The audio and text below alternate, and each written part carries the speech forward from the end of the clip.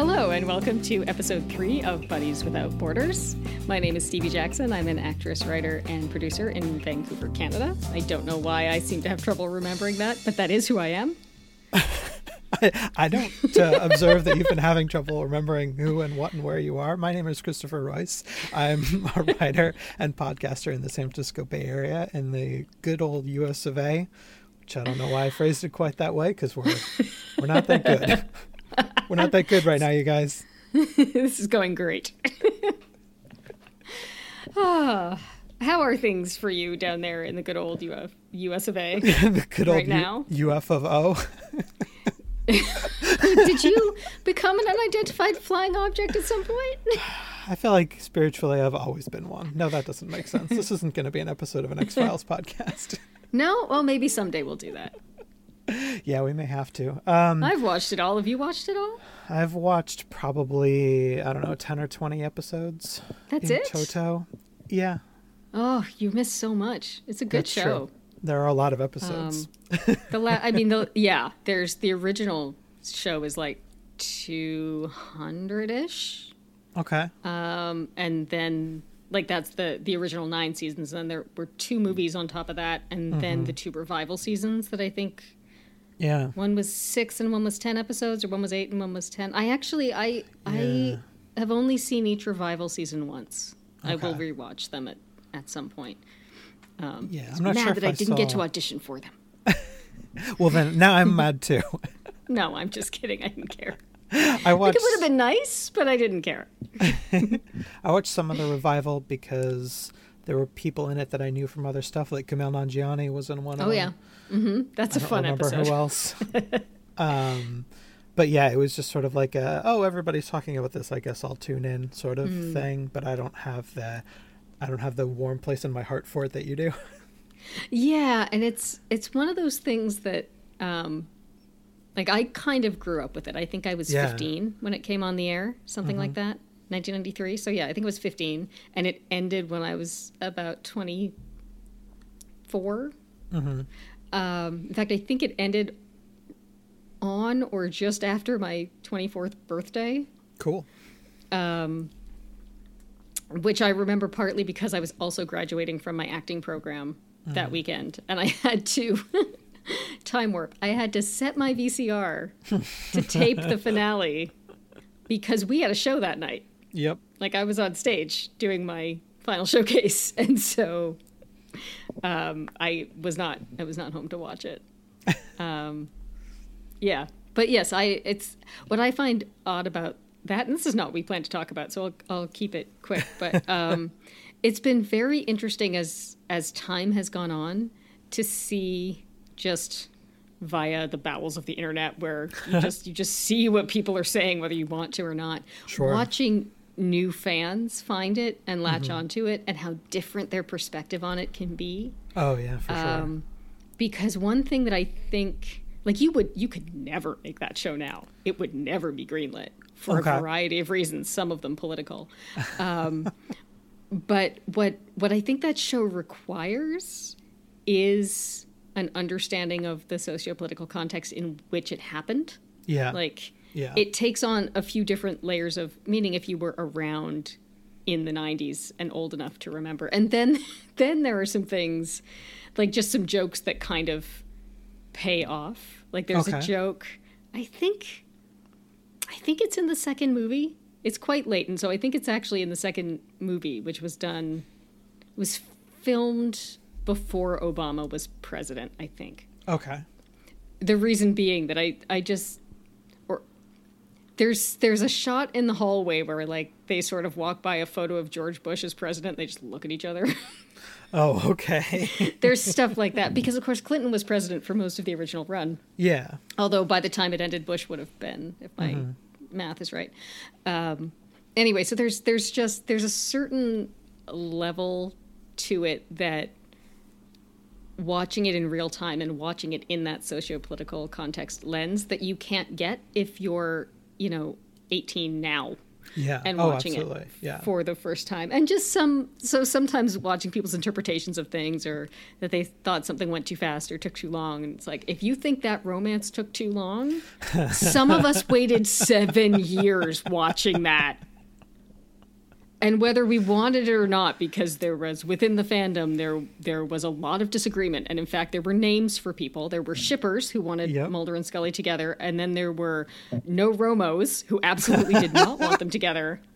And then there were fencers, people who sat on the fence who weren't sure. And that's where I was, because I was like, I see how, first of all, if these were real people, no one else would ever be able to date either of them. They're nuts. Like, no one will ever understand them except each other. That's awesome. But also, I do not want this to become Moonlighting, which is another show from back in the day. Yeah. And generally, like, once the people get together, it kind of ruins a lot of the dynamic and the sexual tension and stuff that's going on. So I was down in the middle, like, I don't know about this. But they're like, people would fight over it. It was really ridiculous. So then hearing people seeing it for the first time now, I mean, it's still ridiculous, right? At the end of the day, it's a television show.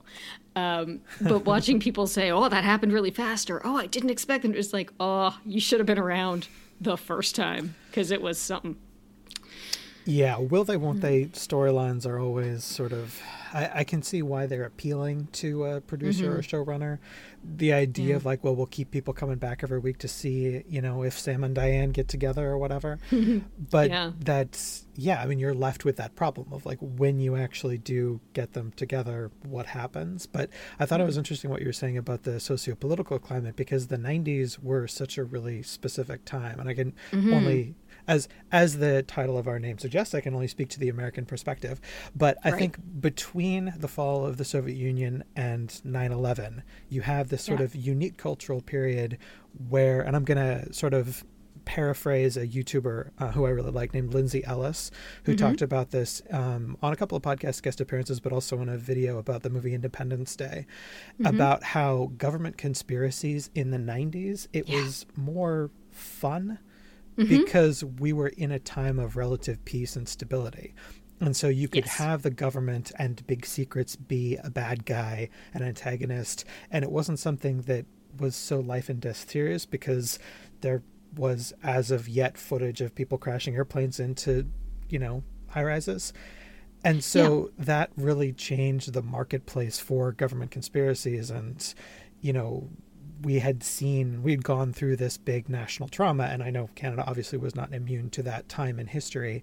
But Lindsay talked about it in a couple of places really specifically, of like how you see the market for those kinds of movies, like Armageddon was from 98, like all of these big disaster movies, they really drop off precipitously after 2001.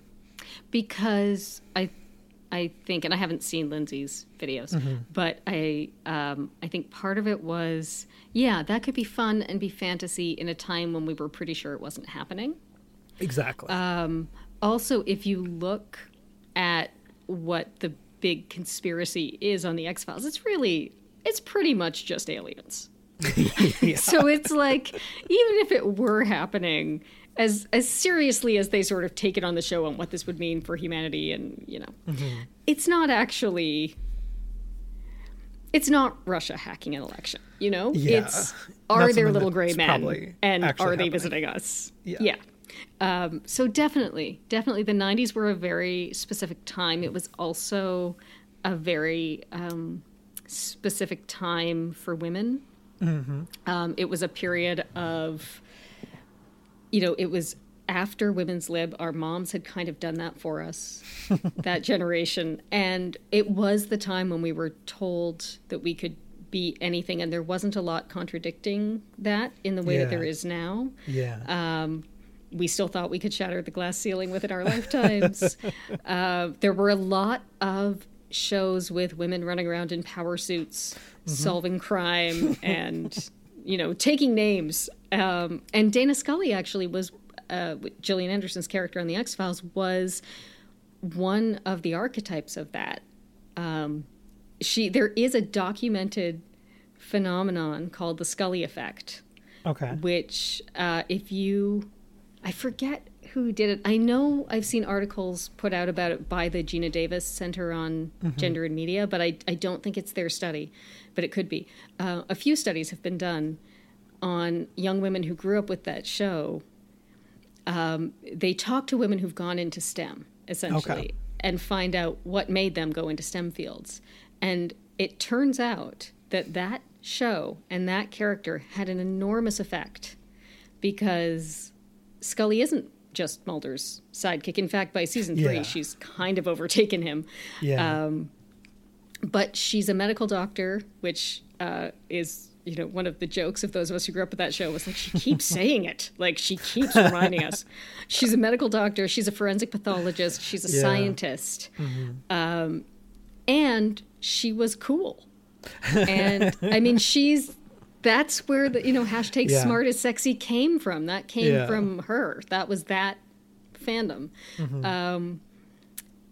So yeah, there's a real effect. And if you watch, I've never, I haven't been to any Comic Cons or anything, but I have seen some footage from some panels, and I've seen a few where, like, if you watch the panels that Gillian Anderson is on, and the young women who will come up to the mic and talk to her about, they became FBI agents, they became biologists, they became investigators, they became scientists, mathematicians, doctors, pathologists.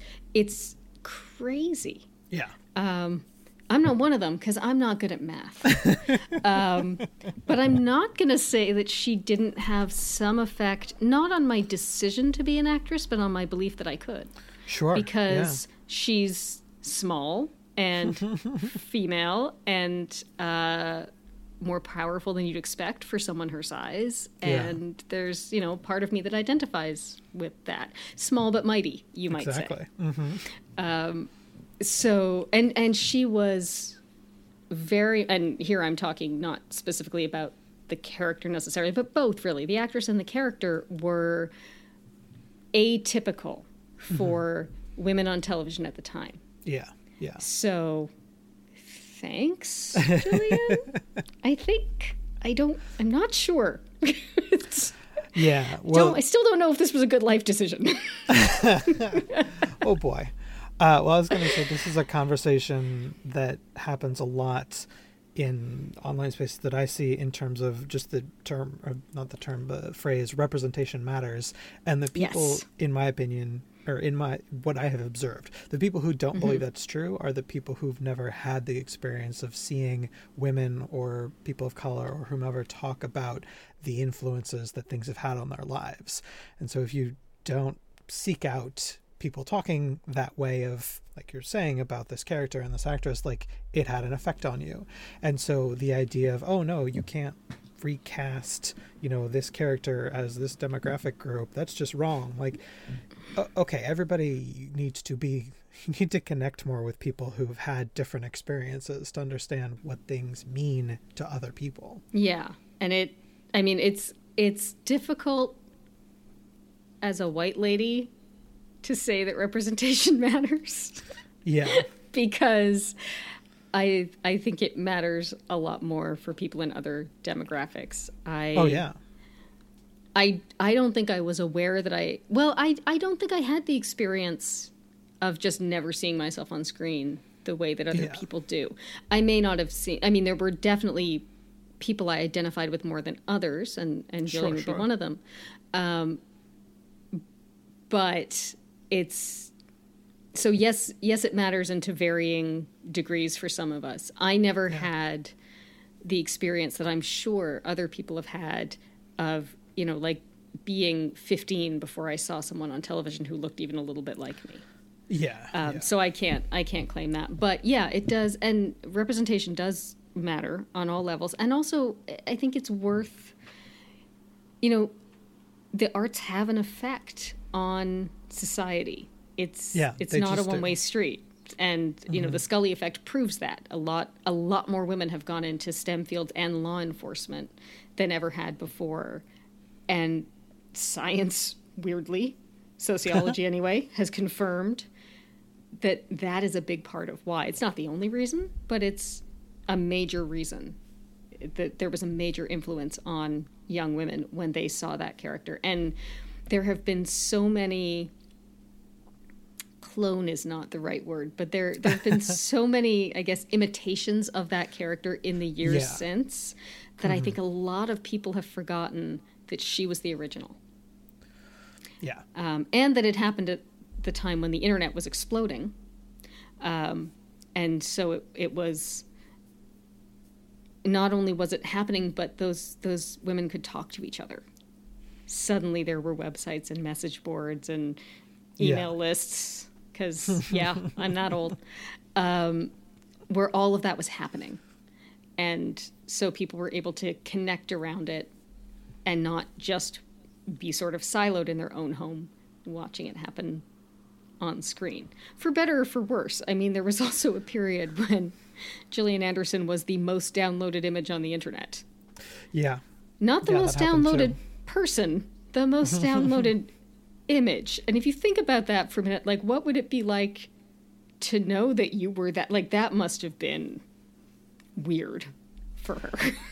I can't imagine. Yeah. I can't imagine that it felt good, you know?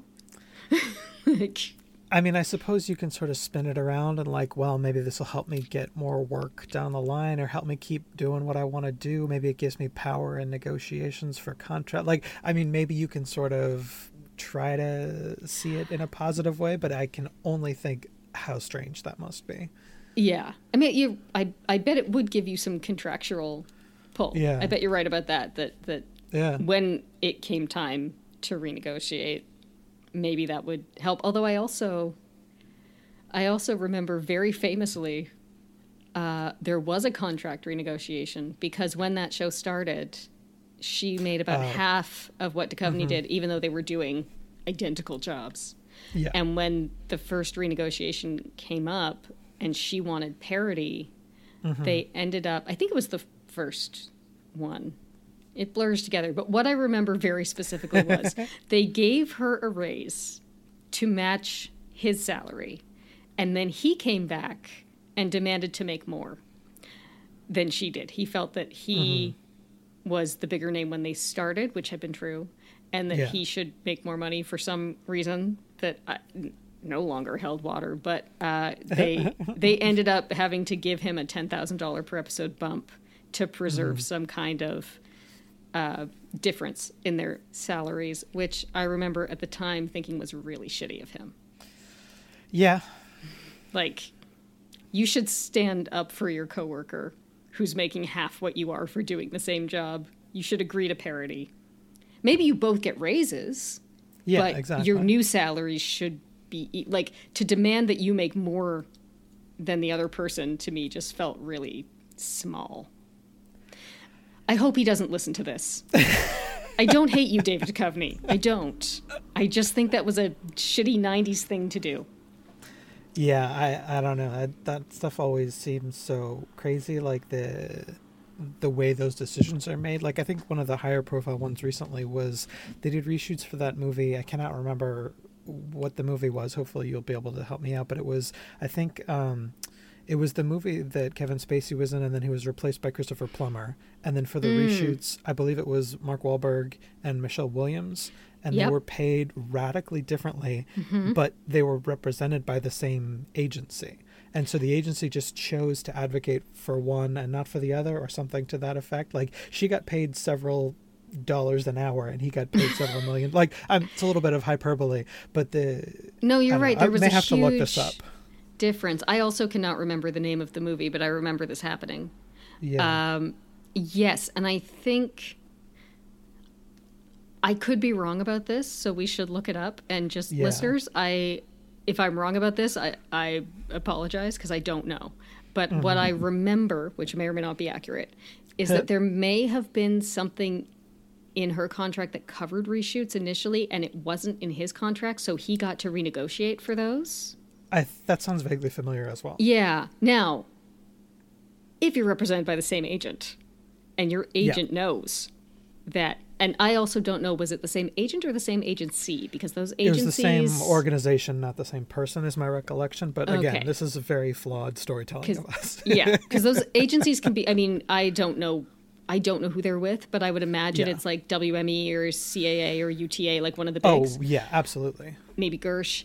But those agencies can be huge, and so maybe agents don't talk to each other necessarily. But yeah, if you know that, and especially if you... I can't imagine that whatever agency that was, that Mark Wahlberg's agent would not have known that Michelle was also a client. Yeah. So the decent thing to do, of course, would be to say, hey, they're doing these reshoots. It's going to take a lot of time. We're renegotiating for Mark. You might want to renegotiate for Michelle. Yeah. Because this is going to be more work than initially they thought would be required. And, he's going to make millions and she's going to make scale. So maybe do something about that, because I think she's an Oscar winner. She's certainly at least a nominee, multiple nominee. All the points that you're making, I think, are the better, more virtuous points to make. But the other thing that I will say is, just from a completely craven, money-grabbing perspective, you're not negotiating on behalf of a client who can net you a large commission. You're choosing not to pick up money over there on the ground. Yeah, that's was the thing that gets there. Me as well. It's like, because, what are you even doing? Yeah, because there's no, if you're getting a huge commission for this guy, I don't see how it's any skin off your nose to let your colleague also get a commission for their actor. It shouldn't take away from your... Unless maybe the fear is, well, if we ask for this much and then they ask for this much, then the producers are going to come back and say, look, we don't have the budget to pay them both that much. So sure. So that's going to lessen... If we're going to pay her equally, then we have to pay him less. Yeah. We'll pay them the same amount, but we can't give him... And I am truly pulling numbers out of the air here. We can't give him $7 million and her $7 million. We only have $10 million. So we can give them each $5 million. And then that lessens the commission for agent number 1. If agent number 2 gets wind of that. So that's the only reason I can see why you would actively discourage that negotiation from taking place, because money coming into the agency is money coming into the agency. That's good for everyone. But I think your point is why they generally wouldn't work collaboratively, although we are way in the weeds of hypothetical logistics. We really are. We don't know that any of this is true. We are 100% spitballing. Listen, if you're out there and you're listening to this and you are Michelle Williams' agent and you would like to correct us, please do. We would love to hear from you about what really happened. Please let us talk to Michelle Williams. That too, sure. Although I don't know that she did her own negotiations, so... No, not about this. I just mean as a podcast. Oh, just in general. Sure. She's welcome anytime. We have a 6 degrees of separation line to her somehow. We have 3 degrees, 2 degrees. I don't know how we're counting degrees, but yeah. I hadn't actually worked it out. I just meant we know that she's Busy Philip's best friend, and we know people who know Busy, so we're never gonna get her. It's fine. Okay. Well, let's shake the Etch a Sketch here, if you don't mind, because I had a question I wanted to ask you. Speaking of the X-Files and old favorites. Oh Lord. Yes. I've been rewatching a lot of stuff during pandemic times, and as I've stated on the podcast previously, although it's probably been a while, I have this habit of writing down every movie that I watch. So for the past 6 or 7 years, I have a record of everything, which is sort of a fun, interesting one-person social experiment. Because what you really should get together with Craig Kukowski and be friends. I would agree with that. He can help you organize your list. Oh, it doesn't need organization. It's just chronological.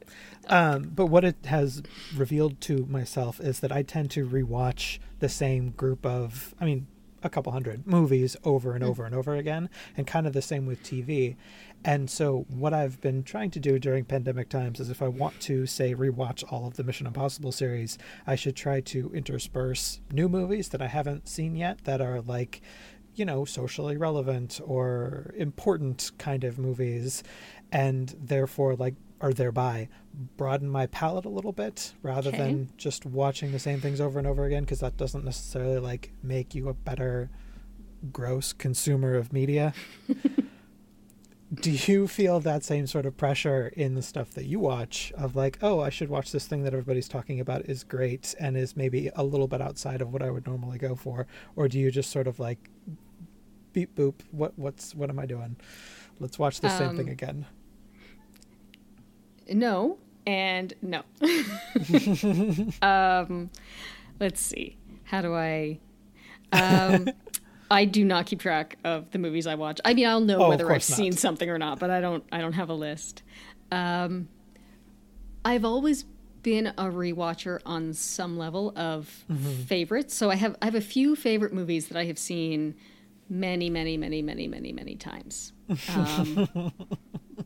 Clue is on that list. Of course. The winner by far of that list is the 1988 classic of female friendship, Beaches, which I have seen, I do not know how many times, but I would be quite comfortable saying probably more than 40.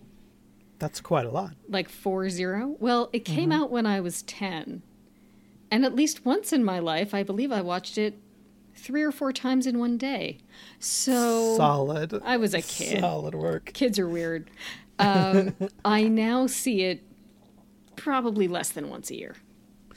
But I will still watch it, despite having it basically memorized. And then there are a few others that I've seen multiple times that are favorites.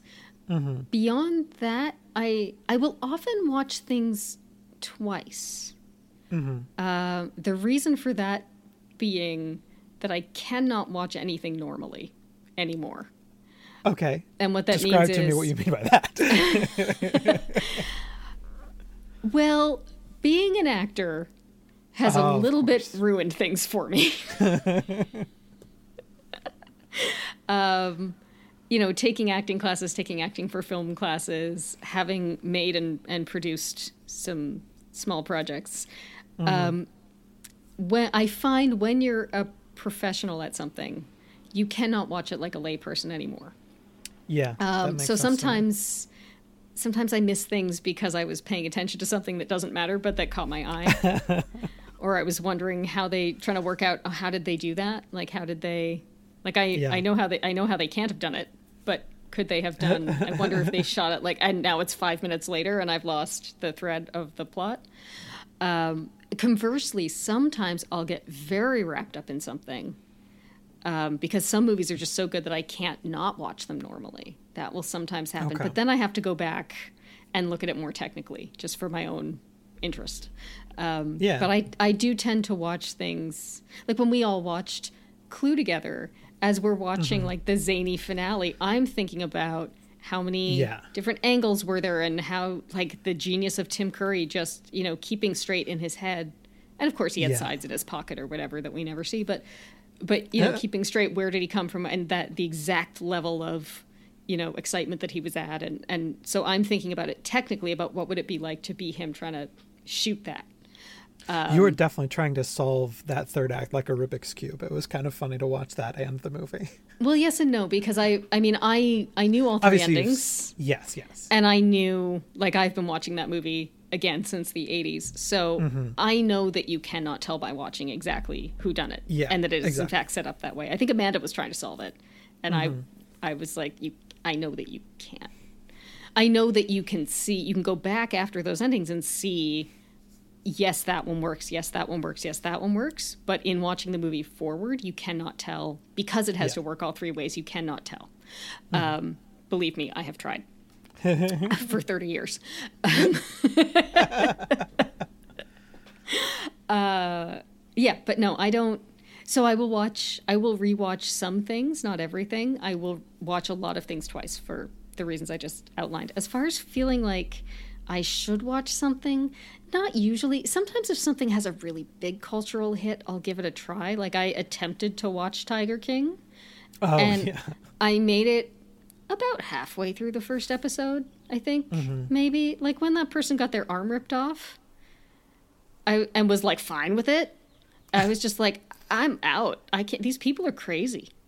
Yeah. Like, I can't. First of all, I have a big problem with the thing that bothered me most, other than I don't want to watch anyone get a limb ripped off, and they sort of fuzz it out, but, like, I wish because, you know, just seeing a person who's missing part of their arm does not mean you're going to have to watch it happen. I didn't know that happened at the place with all the tigers. That could have happened whenever. Sure. So I didn't expect to have to then watch it happen. Also, why do they have it on tape? That was not a reenactment. So many questions. On top of all of that, the thing that bothered me most was those animals do not belong there. Oh, yeah, big time. Yeah, like I have a real problem with people keeping wild animals as pets. Yeah, as in we all general. should. But yeah, and for a number of reasons, the biggest one being, those are tigers. They belong in Africa, in the wilds, not in Florida. They're in Florida, aren't they? Of course, they're in Florida. I assume. I mean, yeah, it's Florida. So do I. I just in my head, maybe if they're not in Florida, I apologize, but I'm pretty sure they are. They don't belong in Florida. They're not indigenous to the United States at all. They do not belong on this continent. They should never have been taken from where they belong. They should have been left alone to roam in the parts of Africa that don't have people in them. There's like miles and miles and miles of jungle where those cats can live. And they should just be allowed to do that because it is so wrong to cage them. These are not house cats. And then also just these people seem crazy. But like between the craziness of the people and the just baseline inhumane treatment of those animals, because I believe that keeping them at all is inhumane. There's an argument to be made for animal sanctuaries where animals have been taken out of the wild and you cannot put them back. Like there's a wonderful elephant sanctuary in Tennessee where old circus elephants and things go to retire because you can't return them to the wild at that point. No. But it's a true sanctuary. Like it's a lot of land and it's a warm enough climate for them and they can just live there. So there's an argument to be made for stuff like that and for stuff like the Sheldrick Wildlife Trust that we talked about on our previous incarnation where, they find injured animals in the wild. They take them back to their center, they rehab them, and then they release them. So that's all fine. But having a zoo, and especially a sort of a petting zoo with tigers and allowing people to handle them, and then like being surprised when these big cats attack you, because of course they're not like, what are you doing? And that's just a tiger being a tiger. You can't be mad at it for doing what its instinct tells it to do, and you're mistreating it by having it there in the first place. So, like, I tried to watch Tiger King and I couldn't do it. Yeah. So all of which was a very long way, sorry, of saying, like, yes, when there's something huge that it seems like everyone is watching, then yeah, I do feel like I should check it out. And then also, I like to try to watch a little bit of anything that films in Vancouver. Oh, okay. Because I might find myself auditioning for it, hopefully, sure. And I should know what it is. That gets harder as more and more shows are from things like Amazon Prime and Netflix and streaming services, because they do tend to film the whole thing and then drop it on the service. So you can't watch it while it's still filming. The best you can do is watch season 1 in preparation for season 2. But I do. So those are my shoulds. Like, does it film here, or is it a big thing that's really in the ether that everyone's talking about? But even those, I've learned, like, I don't have to watch Tiger King. No one can make me. I tried it. It was not for me, and I have no desire to try it again. As far as, like... Yeah? Oh, I was just going to say about the Tiger King thing specifically. I immediately knew I did not want to watch that and had no interest in it. And so, I didn't think I would, and I was right. I was right that I didn't need to watch it, but I felt I should give it a try because it was the big pop culture thing of the moment. But in terms of, like, do I feel like in pandemic times I should be making an effort? No. I think watch whatever you enjoy, because these are very weird times we're living in. So, like, off mic, you and I were talking about, I just watched the Unbreakable Kimmy Schmidt special that dropped on Netflix, the interactive special, which is great fun. It's really fun to play with.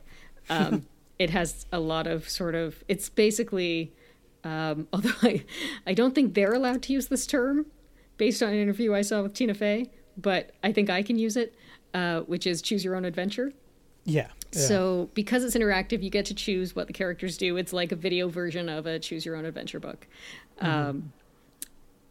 And there are lots of sort of dead ends, but they're all funny. And certain choices lead you to certain endings or not. The first time I played it through, I tried choosing what I actually thought the characters would do. Oh, interesting. And I made it through. I did it because there is a quote unquote right way. Like there is a way to do it that gets you to like the right ending. And then there are other versions of the ending, some of which are almost the same but not quite, some of which, but there's one that ends with the graphic "you win" going across it and everyone doing that like fist in the air Breakfast Club thing. That's fun. And I got there the first time by choosing what I actually thought the characters would do. But nice I knew work. I hadn't seen everything. Thanks. I didn't know. I just thought maybe there were multiple endings or whatever, but I found that one first. And since then, and I'm not done with it yet, there are definitely choices I haven't tried yet, but I've gone back and tried picking different options to see what happens. And some of them stop you right away and they're like, nope, that's a bad choice. You're not making good life choices for Kimmy. You go back and do it again. That's and awesome. Some of them, yeah, it's pretty good. Some of them let you go down a few, like they'll let you go down the road for a while before something happens where you have to go back. And it's a lot of fun. It's a lot of fun. And there's not a single dead end that isn't funny. Without spoiling it, I will say if anyone is playing with it, I love the Kimmy Schmidt theme song. Okay. I think it's great. I really like it. I never skip it. It's so much fun. Skip it. Hit the skip intro button because something really fun happens if you try to skip it. And I didn't know. I found out. I watched the same interview. Tina Fey was on Seth Meyers, I think. One of the late night shows that are happening from home. They're all the same. Tina was on one of those, and she mentioned that was something they had done. She said something a little bit like punitive happens if you try to skip the intro. Punitive. And I hadn't. I had just let it play because also I hadn't seen the show in a long time, so it was nice to hear the theme song again. And I just let it play through, so I didn't know. So I immediately went back and to see what would happen, and it's fun. So it's a lot of fun. And then that made me want to go back and watch Unbreakable Kimmy Schmidt again because I haven't seen it in a while. So I've restarted with season 1, and I'm still in season 1 because there's no rush. But that's a show that I enjoy, and I felt like watching it, so I started watching it. I don't feel like there's anything that I should or should not be watching. Like, no one's in charge of me. I'm not being... You're not the boss of me. Well, I'm not being tested or evaluated on this at all. Like, nothing is... Like, who cares? We're in the middle of a pandemic, such that I am going to sit down and watch television. I'm going to enjoy what I'm watching. I am extremely lucky to be among those who are still employed and yet not designated essential workers. So I'm not required to go in to work. I'm working remotely, but I am still working full time. So I'm already, like, minus the commute, my schedule has not changed. Like, it's been a long time since I have gone into work. And that's maybe the weirdest thing is that it's been a very long time since I've gone into work, whether that be the office or an audition room or whatever. That's all shut down. So I am home, but I am sitting at my computer, for those 8 hours a day minus lunch break. And I am still working and doing my job. So I do still have structure, and I do still have hours. Like, I log in to work at 8:30 in the morning and I finish at 4:30. So I don't have these endless stretches of time with nothing to do that so many people have. Like, I still want to go to bed at a reasonable hour. I still, have my work day. So I feel like I'm not... I know some people are really floundering, and I understand how in the absence of employment and also in the absence of being able to go out and do the sort of fun things that you would do if you found yourself without your job and you could, you'd go to the movies maybe, or you'd go hang with friends, and you can't do any of that. So I know people are floundering, and television is filling a giant void for a lot of people. But for me, I don't know that I'm really watching more than I was before. Like, I think it's still Yeah, it's not. I don't have these huge stretches of time to like go into the depths of Netflix and find the dark Korean drama that I haven't seen yet. Although, you know, depending on how long this goes on, I might eventually get there. Fair enough. I think for me, the pressure to feel like I'm being culturally literate, if that's a thing, has definitely predated the pandemic times. Like there's always a little, you know, queue of movies either on my list or in my head of like, oh, people are talking about this all the time. Like, you know, the ones from this past award season, like Parasite or Jojo Rabbit or, you know, things of that nature that just everybody we know who, you know, we might appreciate their opinion is saying like, oh, you should all watch this movie. And we're about out of time for today, but I just wanted to shout out a couple that I did get off my ass to watch, or get on my ass to watch, I guess more accurately. Sure. I finally watched Booksmart, which was really great. I haven't seen that yet, but it's one I want to. And then a couple more. I watched Sorry to Bother You, which was insane, and I thought it was a really great movie. It's really hard to describe, but Sorry to Bother You, check it out for sure. And then where is the third one? It was on the list. Where did it go? Oh, Bad Education is this new movie that was on HBO. It's Hugh Jackman and Allison Janney. It's a real scandal that happens on Long Island in a school district, and it's about misappropriation of public funds. And I didn't think it was as good as other people did, but I thought it was definitely worth watching. But those are movies that I wouldn't have necessarily bothered with, because my instinct is really just like, how can we watch the same sci-fi and action movies over and over and over again? So, I mean, I think that obviously your approach to entertainment is probably healthier and you have just put a lot less thought into this than I normally do. So I'm not advocating necessarily my particular habits. I mean, I have kind of a mental list of stuff I would like to see. Yeah. And that I just kind of haven't gotten around to. But I guess, I guess I don't feel a responsibility to watch it necessarily. One year I don't know what year it was anymore, but there was one year where I watched all of the Oscar-nominated Best Pictures. Yeah. Whatever year Black Swan was, it was that year. Oh, that's a while ago, yeah. Yeah, but I remember specifically because I think it was the first time that there were 10. I think you might be right about that, yeah. And I watched 9 out of the 10. And I remember seeing Black Swan in the theater because right across the aisle from me were these two ladies who never stopped talking through the entire movie. Ugh. So my experience of watching Black Swan was not as good as it could have been if they had shut up. But that time, and I enjoyed doing it. I've never been able to get it together to do it since. But that year I did see 9 out of the 10. And the one that I missed, I admit I missed purposely. I missed 127 Hours because I'm not a huge Franco fan. And it was like, that's a true story. And I know how it ends. And I don't need to watch this guy hack his own arm off with a penknife or whatever for 2 hours. Like, that's no thank you. Didn't appeal to me either. No. I read about it on the news. No, thank you. I don't need to watch a movie about it. But I did see all the others. And it did make watching the Oscars more fun, because most of the Best Picture movies, of course, are also nominated in other categories. So it really, you really know who you do and don't want to root for. Who or what, I should say. I'm definitely one of those people who doesn't care that much about award shows in general. But if I have seen none of the movies that they're talking about, I definitely feel even more like, what is even the point? I have nothing invested in this. Aside from like, oh, I've seen that person in other things. I hope they do good, I guess, in an abstract way. Yeah, I mean, I've usually seen at least some of them, but I think there's also a difference in, like, the Oscars are something that I guess I grew up watching them. I guess we always watch them, but it also, it feels like professionally that is something that I should keep up with. So I also watch the award shows partly because, you know, I do like to see what people are wearing. That's fun. You know, and it's fun to watch people win awards for doing a nice job of something. Like, that's fun.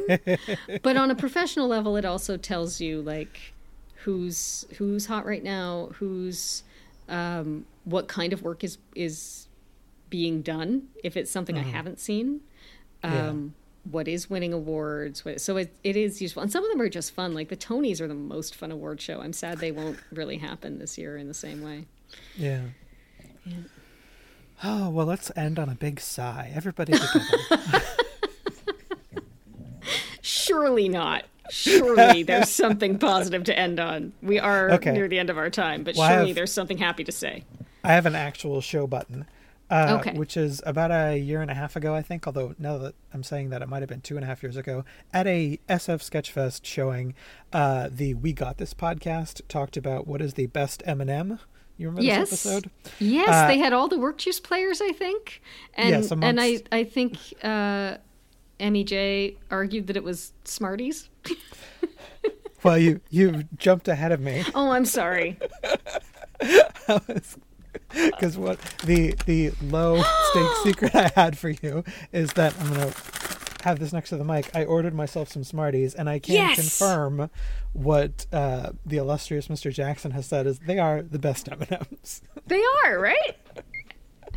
I guess for people who don't know listening, we should clarify, because what most Americans refer to Smarties, what you guys call Smarties, are a candy that we in Canada usually refer to as Rockets, and they're those little rows of cellophane wrapped round tart, almost chalky candy that you get in abundance at Halloween.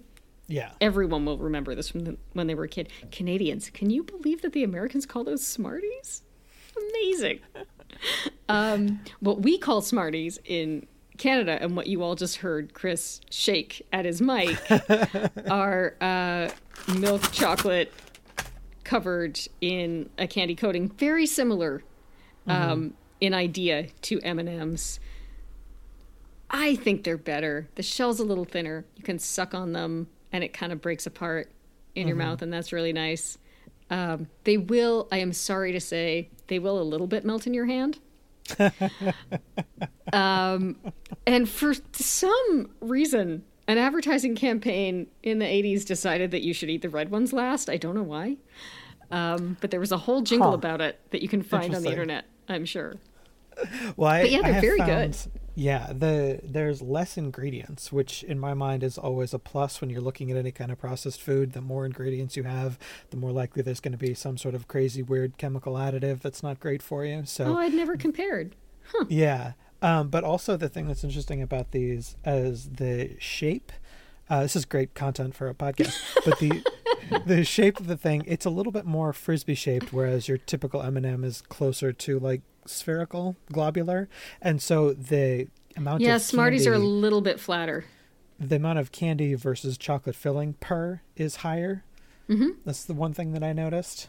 But no, that definitely, like, I've already been in a mode the past year or so, especially of trying to phase candy and processed sugar out of my life. But I'm glad to have taken a flyer. That's a phrase I don't use on these confections from the Great White North.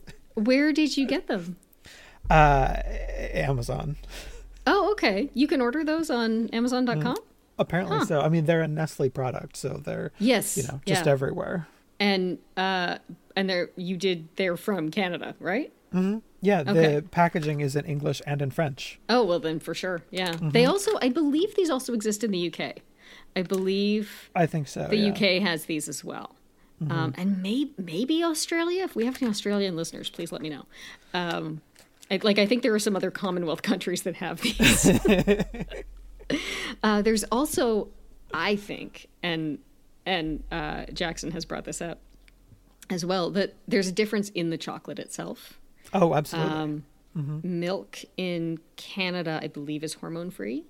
So there's a difference in, as I remember Mark putting it, and I can't remember if this was on that podcast or somewhere else, but he has said that Canadian chocolate is gooder.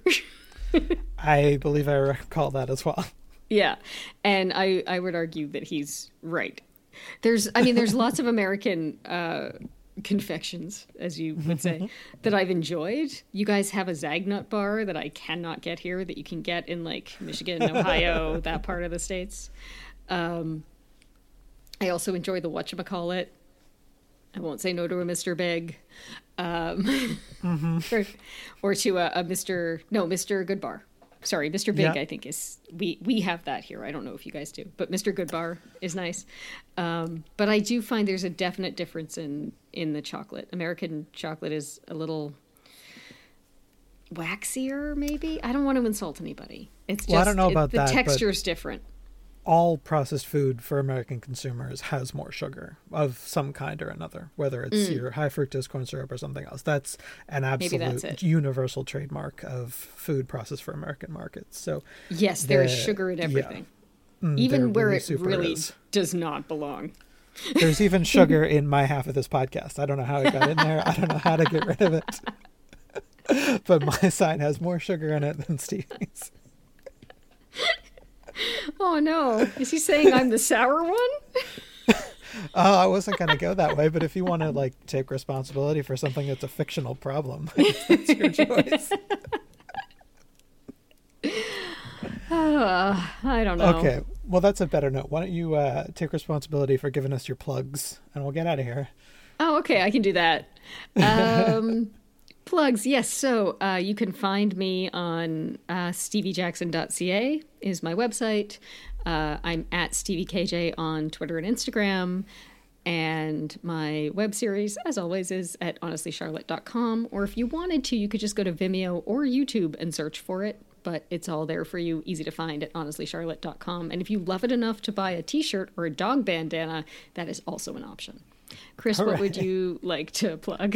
You can find all my myriad online adventures together at ChristopherRoyce.com. Follow me on Twitter. The podcast's Twitter is an abbreviation of the new show name, Buds, W-O Boards. It's the best we could do because of character limitations. And as usual, I'll have links and notes in the show notes. Wait, those aren't words that go together in the right order. Please read the show notes. They will have content. Sounds good. Thank you for rating and reviewing and scribing and tell a friend and all the things. It's word salad time, so listen to the music. We'll talk to you next time.